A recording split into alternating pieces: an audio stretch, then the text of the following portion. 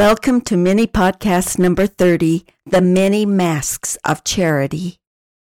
Charity wears many masks. Perhaps more accurately stated, many evil designs wear the mask of charity.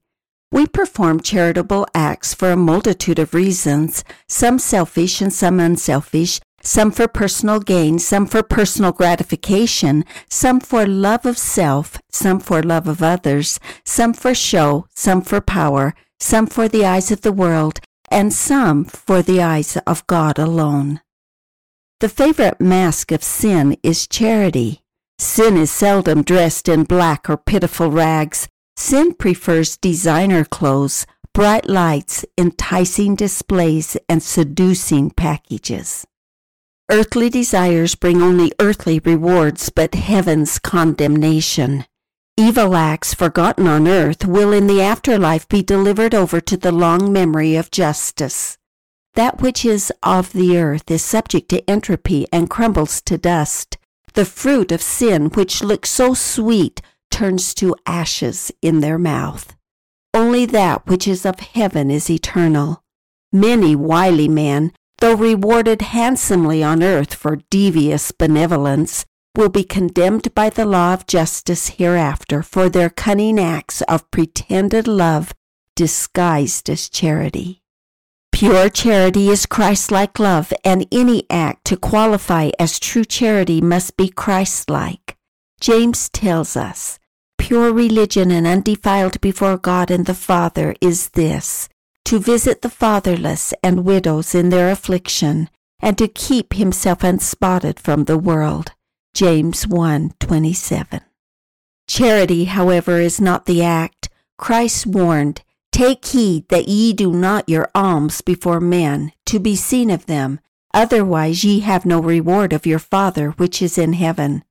It is the intent or love behind the act, and not the act itself, that is measured in heaven. Remember the widow's mite? One may expand his position by his acts, but one grows spiritually only through righteous intent. No institution can be charitable. Only man can be charitable. An institution can be the vehicle for charity, but it cannot in and of itself be charitable. Charity is a human emotion. A title may hide the cunning of a devious mind, but only the personal touch can reveal the human heart. When the mask of charity is removed, those who give must give in love, and those who receive must receive in gratitude. Otherwise, it is a mere exchange of services, quid pro quo, nothing more. Charity must be done with wisdom, or it will end in confusion. The purpose of government is not to become a charitable institution.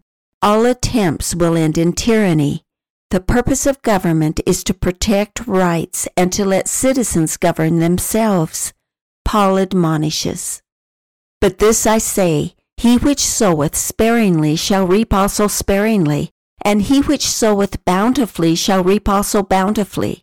Every man according as he purposeth in his heart, so let him give, not grudgingly or of necessity, for God loveth a cheerful giver." 2 Corinthians 9:6-7. The duty of government is to create an environment of self-reliance, making people responsible before God for their own behavior.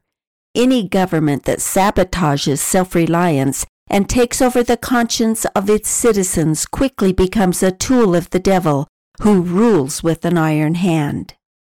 Government-enforced charity is a form of slavery, forcing one to give of necessity, cursing both the giver and the receiver, and those in high office who use taxes as pretended charity to bribe the poor for votes are traitors to democracy and should answer to the law. High government theft today is so paraded as charity that the thief is applauded for his thievery.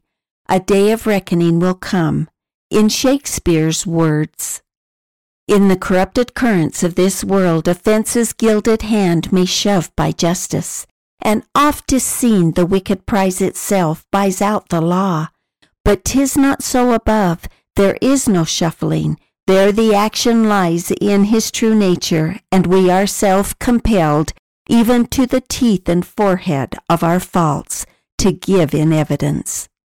Like all thieves, those who steal from the rich in order to bribe the poor must answer to the law, if not the low law here, then the higher law hereafter. Those who violate temporal laws are swiftly judged by the heavy hand of justice. Those who violate spiritual laws are kept in a state of benevolent probation until the chance of repentance is past. Earth may wink at our follies. However, the eye of divine justice pierces the thickest armor and dismantles the strongest argument. For the unrepentant, justice unmitigated by mercy falls hard, and acts of charity applauded on earth are condemned in heaven. Satan counterfeits charity to achieve his own ends. Lucifer, like a spider, whispers soft words of pacification during heaven's half-hour of silence until he has totally entangled his beguiled victims in the web of their own self-deceit. Many unwary victims are held in bondage by silken threads. Beware the beguiling charm of false pretenses.